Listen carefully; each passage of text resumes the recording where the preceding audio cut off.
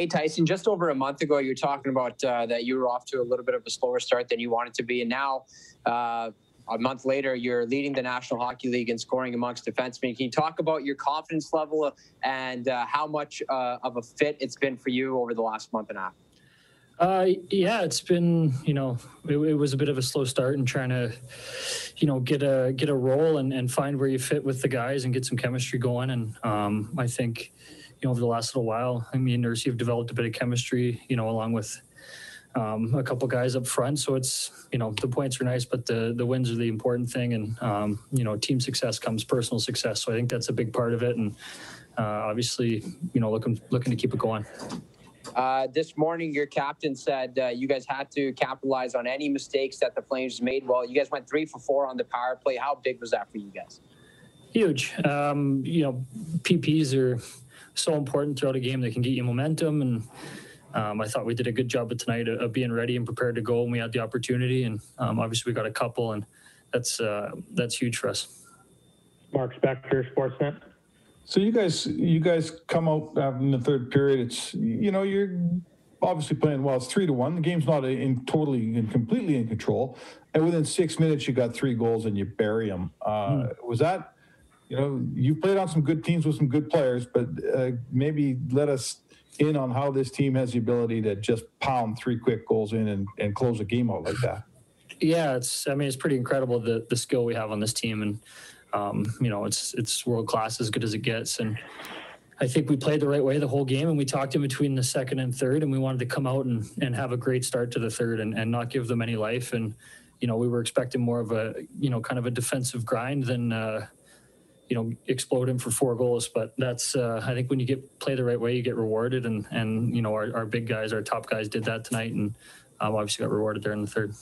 Thank you. Jason Kreger, TSN 1260. Tyson, obviously it was kind of a game time decision for you. Obviously you felt okay.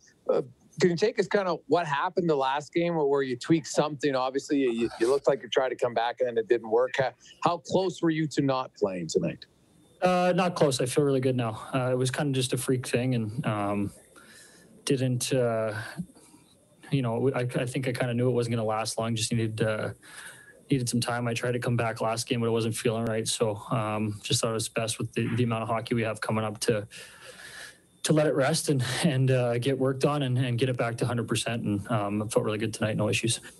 And I think it was like just over a week ago where players who signed a 1-year contract, now, you can negotiate and sign an extension. Have you and your agent, have you thought about re-signing in Edmonton at all?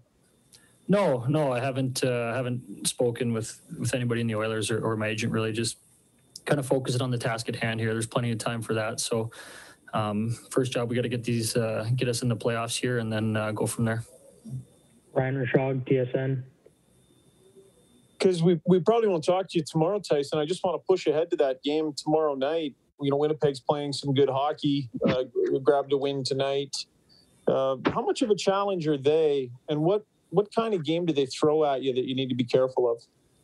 Yeah, they play a physical game, a fast game, and they've obviously got some high end skills. So I think they're a really complete team. They're playing really well right now, and it's a good test for us coming off a game like tonight to see where we match up with the way they're playing. This is going to be I think there's 24, 25 games left, so it's going to be a big finish for all these teams in the North Division here. So.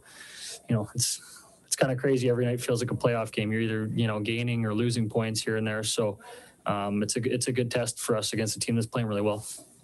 You look at your result last game and then your result here tonight. And I know you guys weren't too upset with your overall game last game, but what do you think the difference was between the two nights? Like, what did you have tonight that was missing the other night?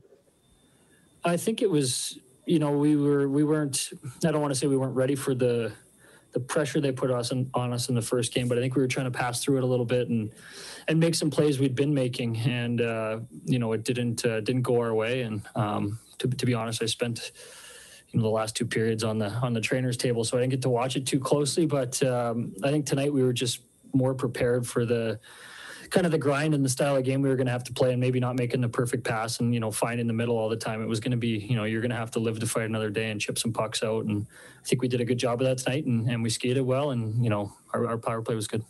Hi, it's Shauna, and I might be a bad parent because my kids think French fries are vegetables. Hey, it's Ryan, and I might be a bad parent because I went out for wings when my wife was in the hospital after giving birth. Johnny here. I might be a bad parent because in my house, the tooth fairy gives pocket change. But we're not alone. Len emailed us and said his 6-year-old daughter's Tarzan moment going from love seat to lazy boy by curtains made him more proud than any dance recital. And Andy left his 2-year-old at the rink. All right, guys, I'm sure we're not alone. Like Andy's kid. For stories and confessions like this, make sure you check out our podcast. It's called Bad Parents, and it's available wherever you get your podcasts. I left a glove at the rink.